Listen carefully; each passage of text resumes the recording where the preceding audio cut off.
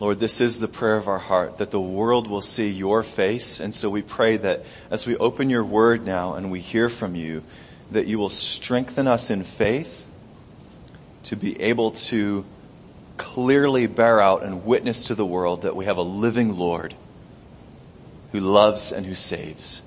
We pray this in your name, Jesus. Amen.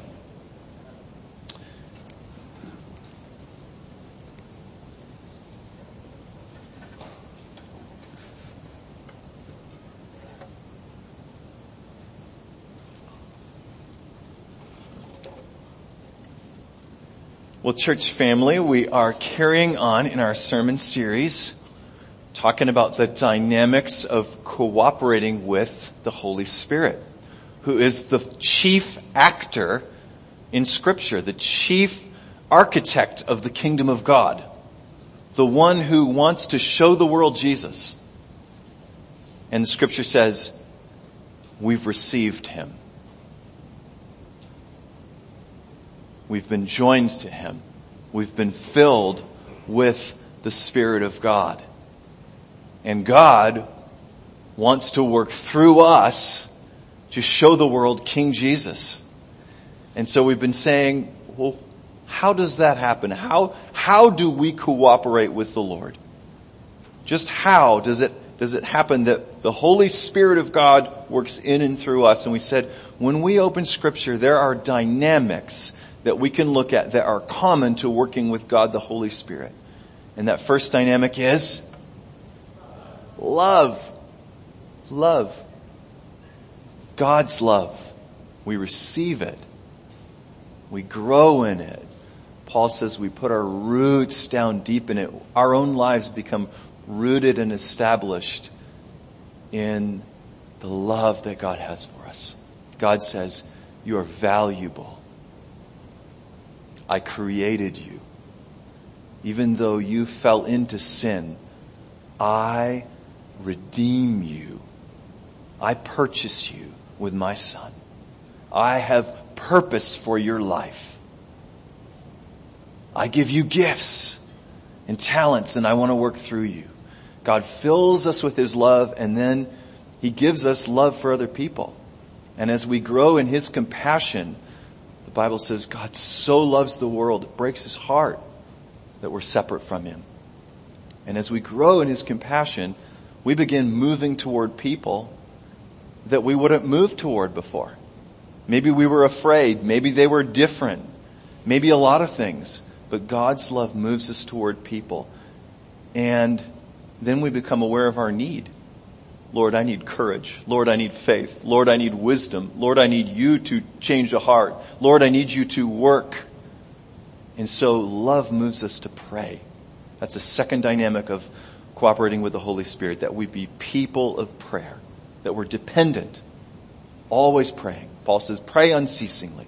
And so we're inviting, Lord Jesus, come work here, come touch here, come bless here, come open eyes here.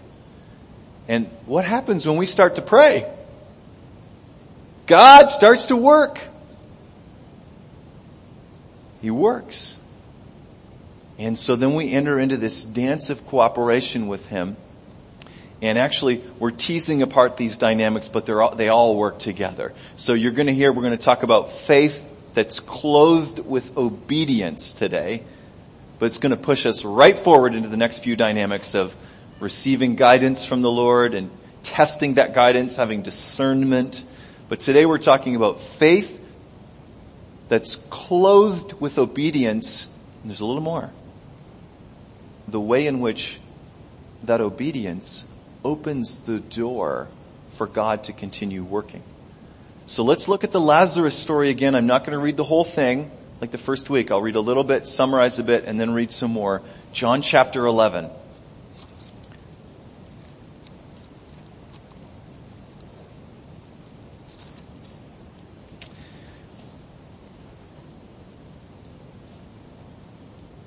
Now a man named Lazarus was sick. He was from Bethany, the village of Mary and her sister Martha. This Mary, whose brother Lazarus now lay sick, was the same one who poured perfume on the Lord and wiped his feet with her hair. So the sisters sent word to Jesus, "Lord, the one you love is sick." When he heard this, Jesus said, "This sickness will not end in death. No, it is for God's glory, so that God's Son may be glorified through it." Jesus loved Martha and her sister Lazarus. Yet when he heard that Lazarus was sick, he stayed where he was 2 more days.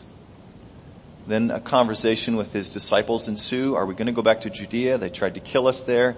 Yes, we are. And they go. And on his arrival, Jesus found that Lazarus had already been in the tomb 4 days. Bethany was less than 2 miles from Jerusalem, and many Jews had come to Martha and Mary to comfort them in the loss of their brother. When Martha heard that Jesus was coming, she went out to meet him, but Mary stayed home.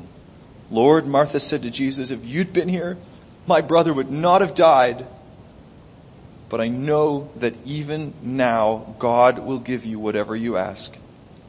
Jesus said to her, "Your brother will rise again." Martha answered, "I know he'll rise again in the resurrection at the last day."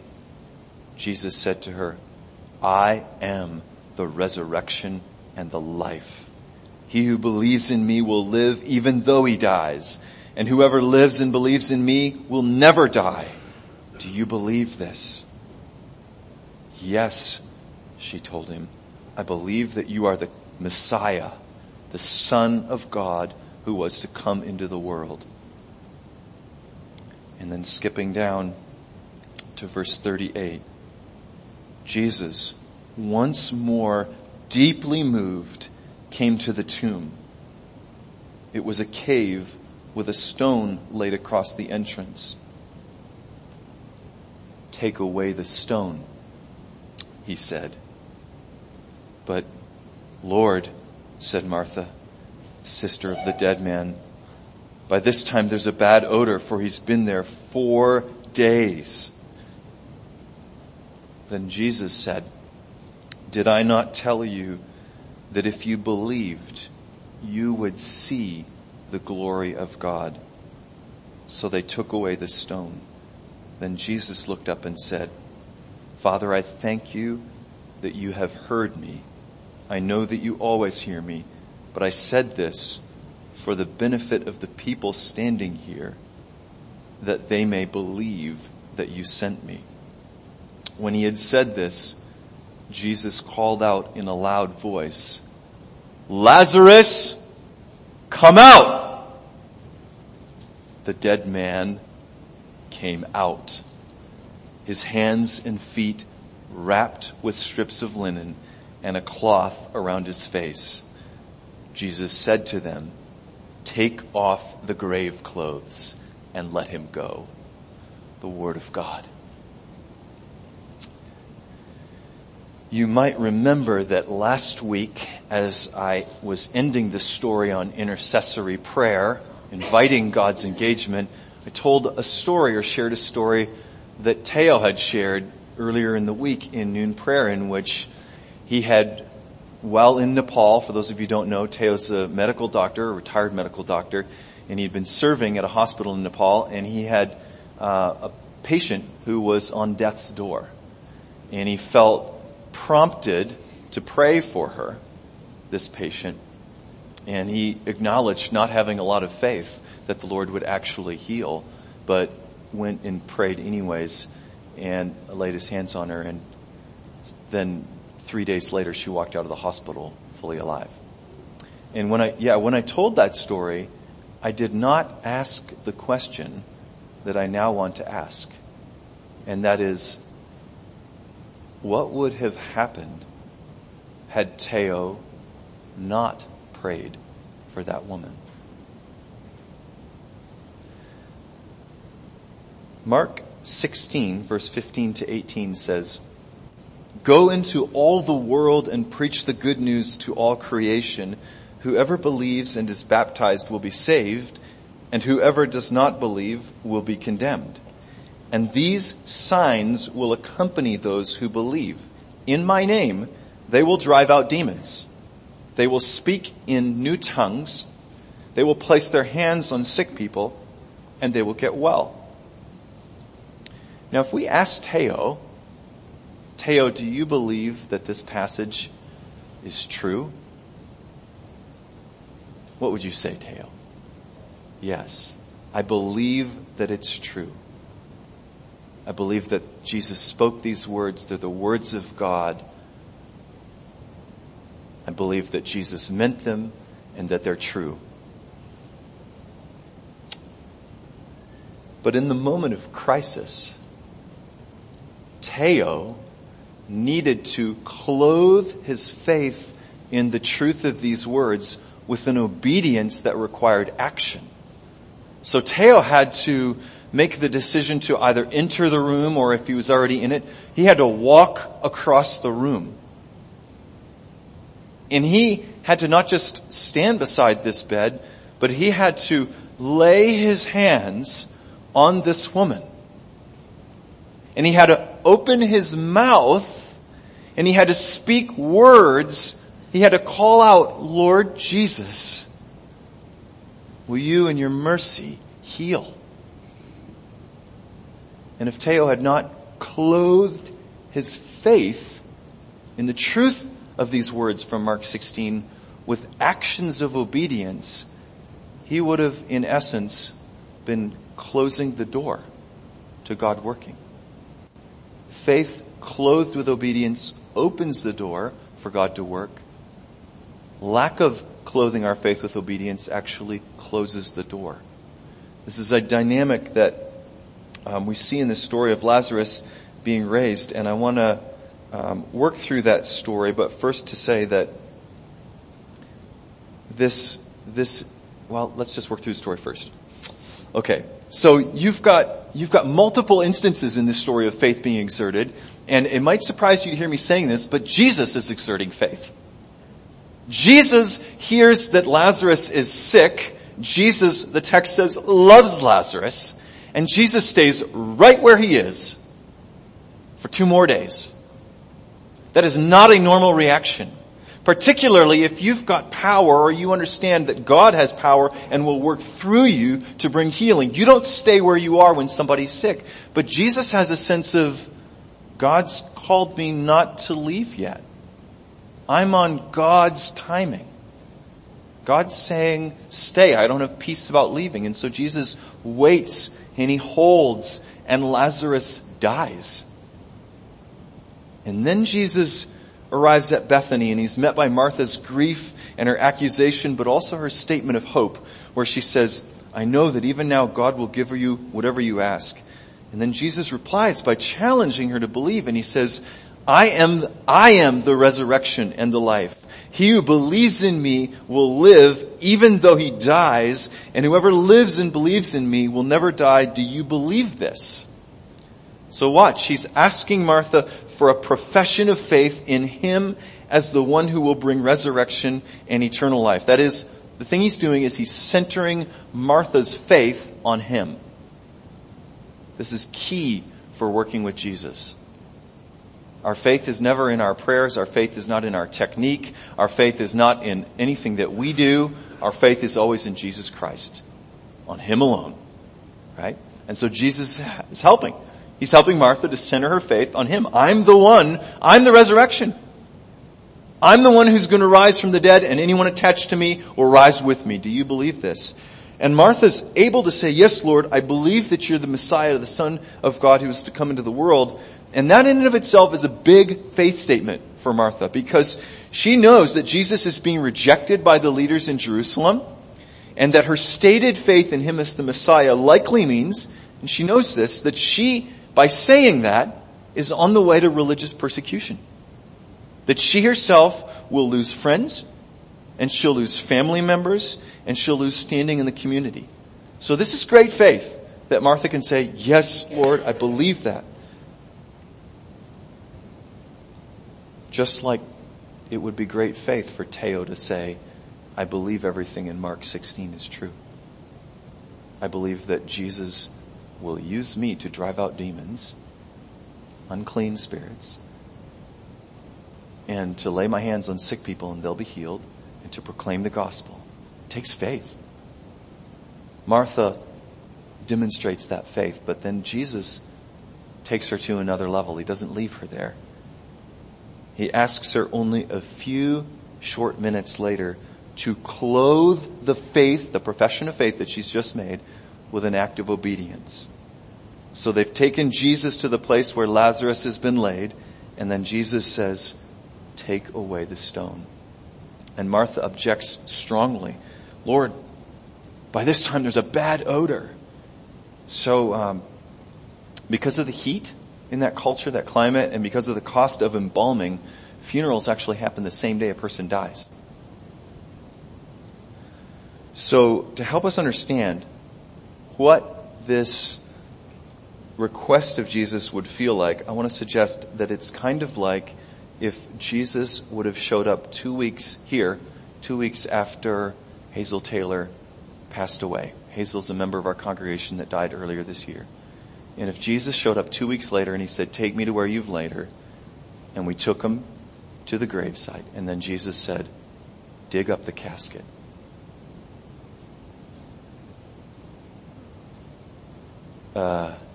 That would go against every grain of our being.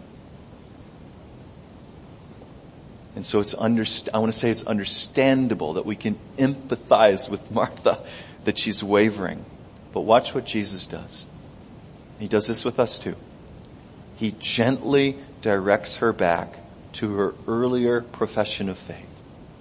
He says, did I not tell you that if you believed, you would see the glory of God? And that if anticipates a positive answer, because she said she believes.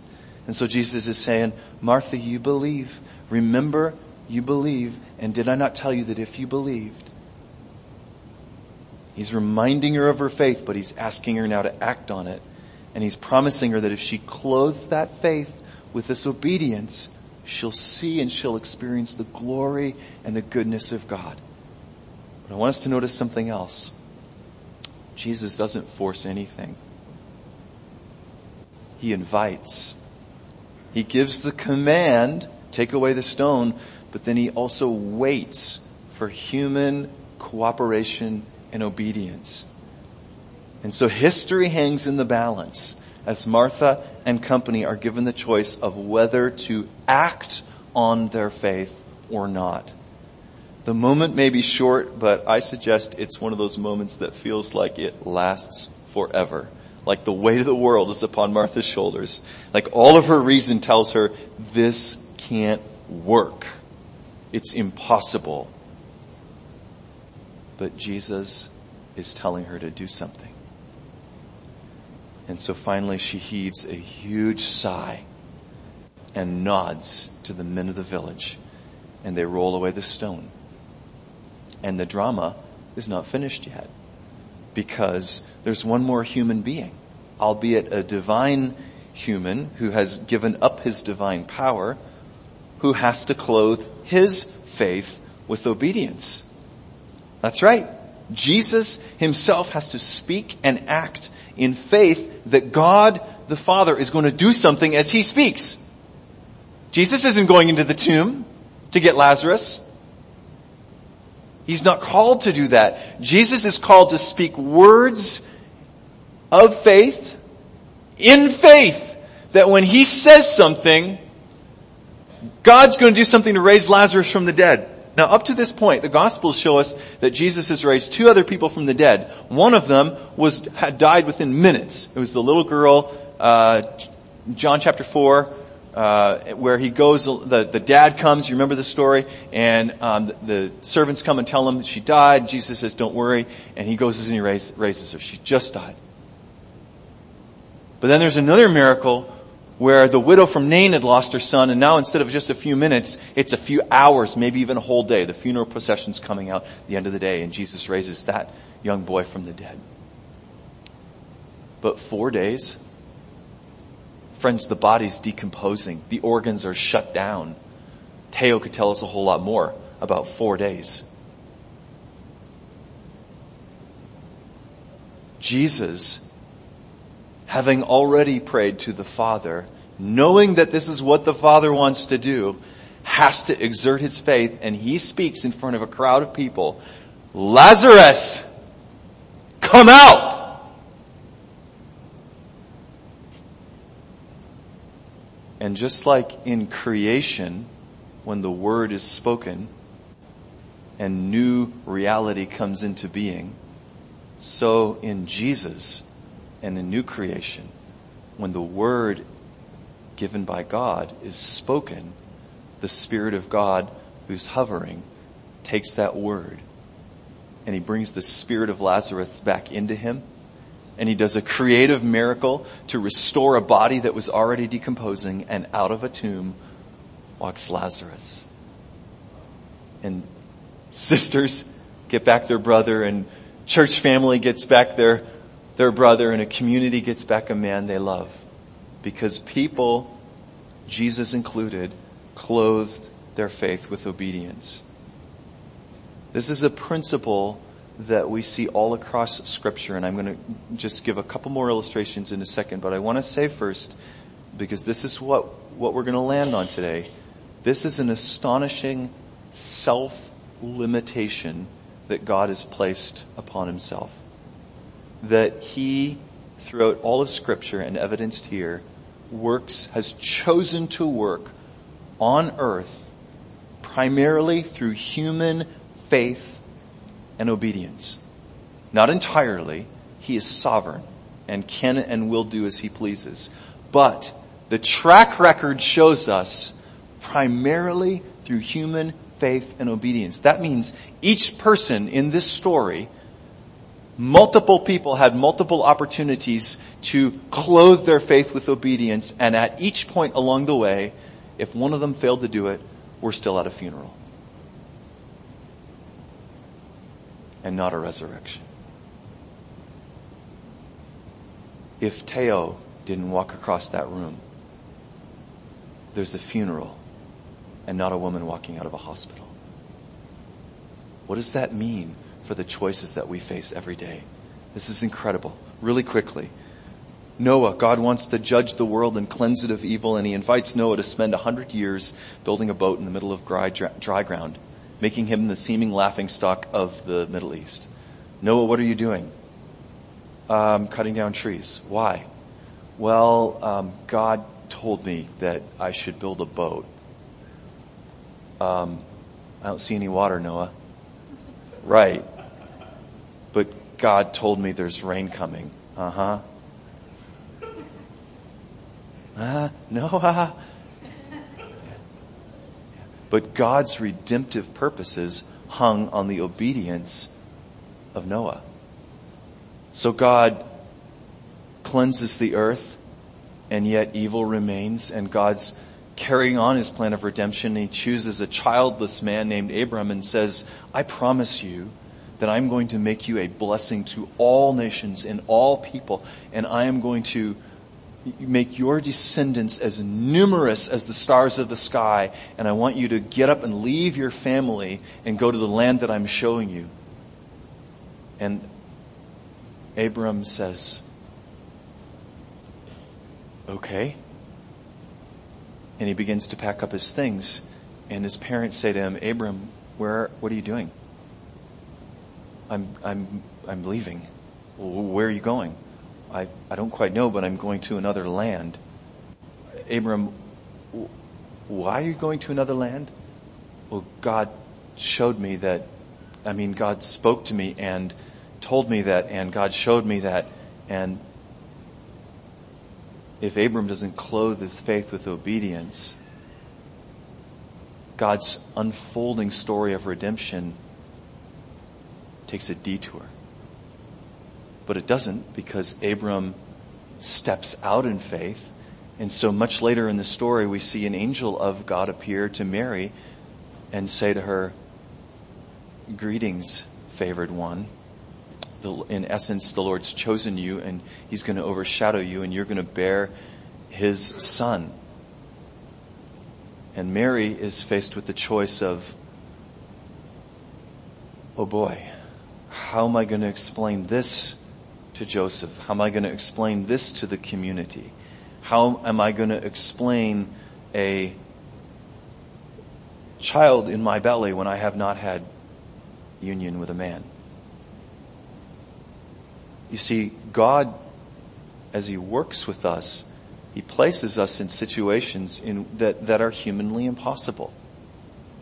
That require us to say, I don't understand this, but I trust you. And because I trust you and I've discerned that this is you, I'm going to step out and do that thing that you're calling me to, even if it's humanly impossible. And it's that act of faith in the character of God as we sense Him moving in our life, speaking to us, calling us to step out, start something new, go somewhere else, reach out to someone, learn in a new way. That act of faith opens the door for God's continued activity. Let me give you a couple of stories from my own life. And I want to just tell two stories. And the ones that I've chosen are stories that show, here's what I hope they show us. How profound of a long-term impact one decision to cooperate with the Lord and to step out in faith can be. 13 years ago or so, I was in seminary, just about to begin my last year, just had gotten married earlier in the year, and got a phone call from a man named Pastor Henry Admiral, who was the pastor at West End Christian Reformed Church, and Ann's pastor growing up. And he says, Dave, I know that you're done your internship for seminary, but we've got some money left at West End Church that is dedicated toward internship. Would you like to come and work at West End Church over the course of this year? And I immediately felt, yes, I'd love to do that. I'd love to learn there. I'd love to grow there. We could really use the money. And so I said yes. And then 2 weeks later, Pastor Henry phoned me up and he said, Dave, I offered you this internship at West End. Well, we've got this daughter church named Gold Avenue Church. Have you ever heard of Gold Avenue Church? I said, no. He said, well, let me tell you about Gold Avenue Church. He told me a little bit about the church, and he said, I really feel like we ought to send you there. Would you be willing to go there? And I wavered. It didn't sound as comfortable. I didn't know it. That felt like a much larger step of faith for me. And so I couldn't say yes right away. Actually, I said, Henry, I'll pray about it. And I prayed, and I sensed, Lord, you're calling me to go and to learn and to serve at Gold Avenue Church. And I don't understand what that's going to mean or how that is going to work out, but I'll go and I'll serve. And I was thinking about that this week as I thought, if I didn't say yes to the Lord in that moment to serve here, then I would never have come back here after China, after spending several years in China. And then I thought, how different my life in this church would be. And I thought, none of you would be in my life. And I was really sad. But then I was really happy because I thought, oh, you're in my life. All because of that choice. And I just want us to hear, 13 years later, we're all aware of the many things that God's doing in us as a church family. And a part of that is the role that I've had in the journey that I've been on and the journey that church has been on together. But I thought back, now all of that was one door open. Lord, you're calling me here. What if I had had fear and said no? Here's the second story. 7 years ago, about 2 years after I began praying, Lord, teach me about the work of your Holy Spirit. I need to learn. I need to grow. The Lord had me at a conference in North Carolina called Growing the Church in the Power of the Holy Spirit. I was not a teacher. I was an attendee. It was the first time I'd ever been to a conference like this. And this conference was unlike any other one that I've been to since, in that it had 2 tracks. There was an English-speaking track, and then there was a group of 20 Indonesian pastors that were there, and they had a track in Indonesian. And their track started a day later and lasted a day longer than ours. And so our conference ended, and the director of PRMI said to Ann and I, because she was with me, he said, what are you guys doing tomorrow? And we said, resting and staying at the cabin that we rented that we haven't been in all week because this was way more intense than we ever thought it was going to be. And maybe we'll sit in the hot tub that's there. And he said, would you be willing to come and spend the day praying for us as we minister to the Indonesians? Because they have all of our other intercessors have left. And we said, okay, we'll do that. So I hadn't spent extended time interceding for anything, and I didn't really know a whole lot about doing intercession or praying for something like this. I just knew that it was important. It was growing in a sense of its importance. So Ann and I showed up, and he put Ann in the back of the room, and he put me in the front of the room, and he asked us to pray. And I was about 15 minutes into praying for a 6 or 8 hour day, and I ran out of things to pray for. I mean, I prayed for everything I knew to pray for. And I said, now what, Lord? Like, how do I pray for these people and what's going on? And the Lord brought back to my mind a story that I'd heard earlier in the week. And the story came from a woman named Mary Ellen Connors, who's the director of prayer at PRMI, and had gotten a conversation with Ann and I. And Mary Ellen told us about when she went to China with PRMI and when she was new in the work of intercession. And she said, I was supposed to pray. I was the person there was dedicated to praying for this 8 hour day, and I was about 15 minutes into the day, and I ran out of things to pray for. And she said, then I remembered that God gives this gift of tongues. And I offered my tongue to the Lord, and I said, Lord, would you use my tongue to glorify you? Now, I'm going to just tangent off the story for a quick sec, because some of you don't know what I'm talking about. The Bible talks about gifts of the Spirit that are given to each of us as God puts His Spirit in us. One of them is labeled diverse kinds of tongues. So there are multiple different kinds of tongues that are a gift of the Spirit. One of them is the ability to speak in other languages. Many stories of God speaking through people in a language that they themselves didn't know and working through it to bring words of comfort, words of prophecy, to preach the gospel, and to save people. That's one kind. Another kind of tongues that God gives is kind of like a devotional prayer language. Paul says in 1 Corinthians 14, he who prays in a tongue edifies himself. So you're praying from your spirit, you're vocalizing it with your mouth. I'm going to teach more about this later in the year, so short teaching now, but it's a devotional language that you don't know, prayer language you don't know, and God, the Holy Spirit, uses it to strengthen and to build you up. So, I'm remembering this story in the middle of trying to pray, and I think, Lord, are you bringing this story up to me? And I say to myself, well, Lord, I could have the faith to offer you my tongue and to pray with words and syllables that I don't know, and to trust that even if I were just babbling, which is what the scripture says that you'll be called a babbler in both Isaiah and 1 Corinthians 14. Even if I just were babbling, that you, God, are such a good Father, that you know that the intent of my heart is to pray in such a way as to bring you glory and to pray for what you're doing here. And so I trust that you'll work through me.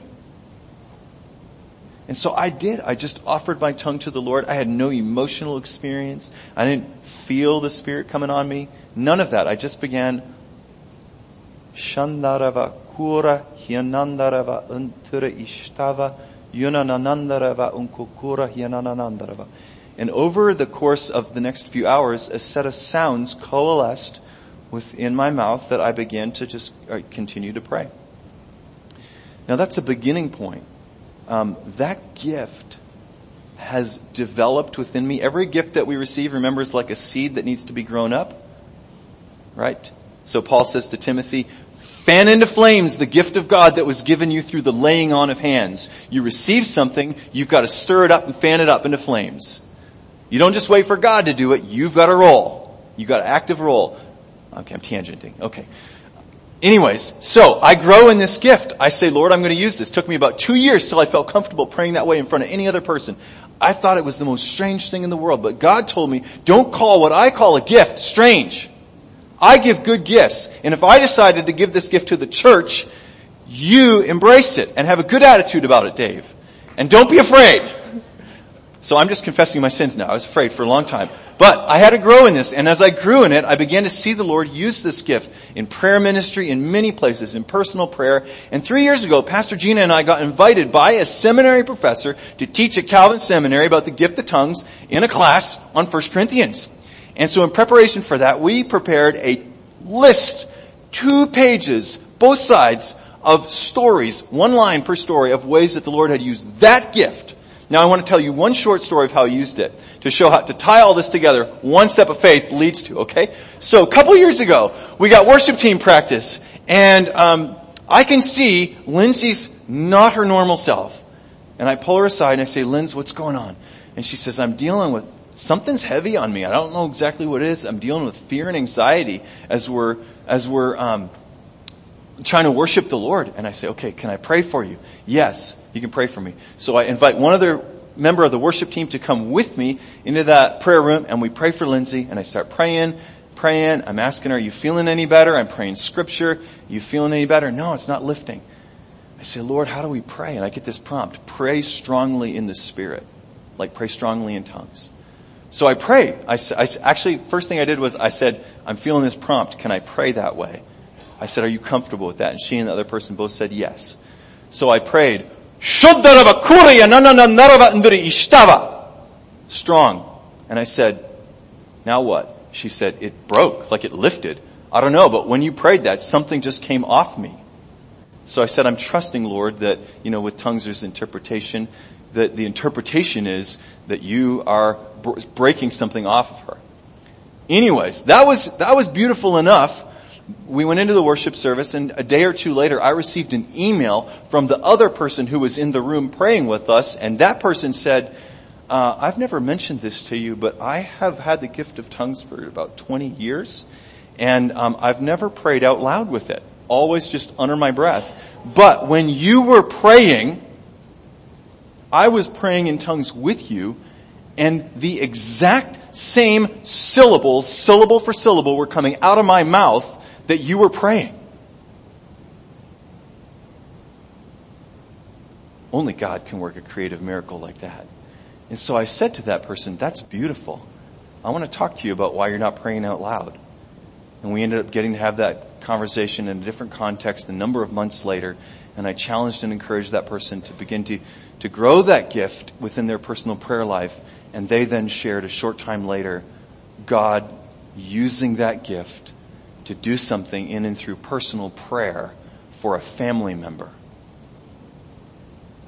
who's going through a difficult time. Watch this. All of the fruit, and there's more fruit to come, started on that one for me in a moment of, Dave, I know you're really rational and you like things to make sense, but I'm inviting you right now. I'm not hearing these words. I'm transliterating, right? Don't hear me saying God speaks that clearly to me. Okay? I don't have a pipeline that you don't have. We're all on the same page. Just want to make that clear. But I'm in a moment where God is inviting me to step out and clothing my faith with an act of obedience in that moment has reaped already years of fruit, good fruit, good fruit. That's strengthening and encouraging individual believers. That's strengthening and encouraging the church. That's empowering me to be able to do ministry within the broader Christian Reformed Church, where we're all together saying, Lord, teach us about the gifts and the power of your Spirit. So I want to ask us this morning, will we be men and women and young people who increasingly say, yes, Lord? Who are not in any way led or affected by a spirit of fear or of timidity, but by one of faith in the goodness of God, who, when he calls us to step out, might allow us to look foolish in the world's eyes or misunderstood for a time, but who will work through our obedience to bring life-changing, life-giving fruit of the extension of His kingdom on earth. Now, these stories that are shared are kind of bigger and longer stories. This is as little as, will I go and smile and bring a word of encouragement to the person who looks lonely and who's struggling? Will I have a difficult conversation with someone who I feel like I'm being invited by God to bring a challenge to? Will I be vulnerable enough to take the next step in my own journey and say, what I'm showing on the outside isn't what I'm always feeling on the inside, and I need help. I need prayer. That's an invitation to clothe your faith with obedience. Will I? Will you? Will we?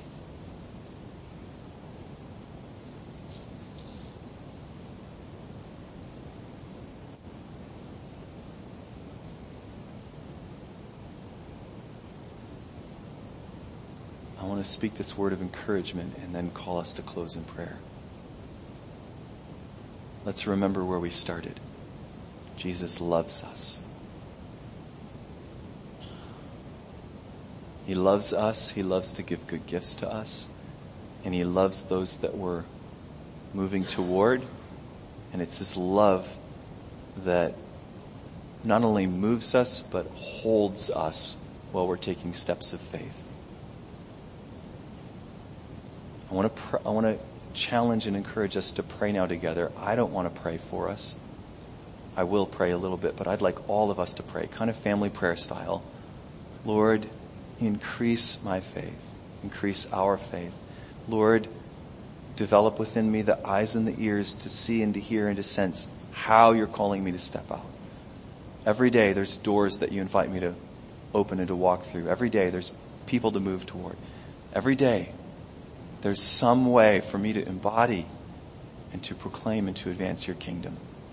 So let's pray together. I'll lead us in, and then where you are from your seats, let's pray. And worship team, why don't you just come forward while we're praying?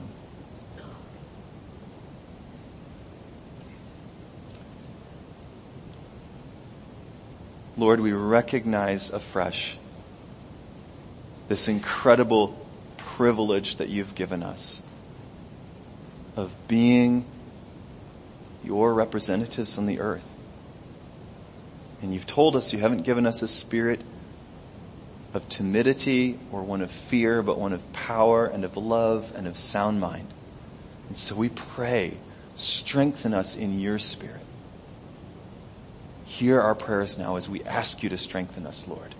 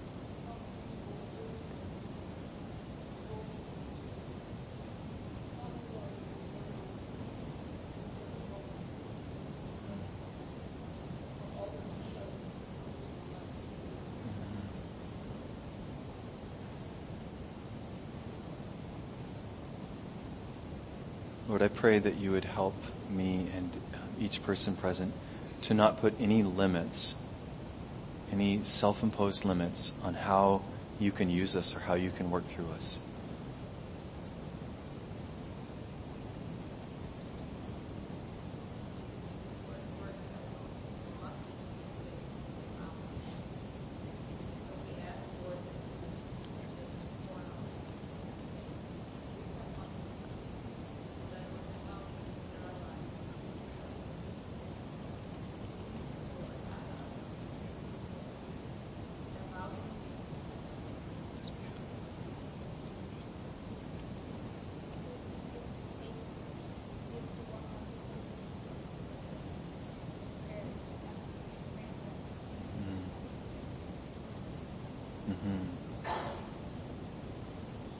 Lord Jesus, give us strength and boldness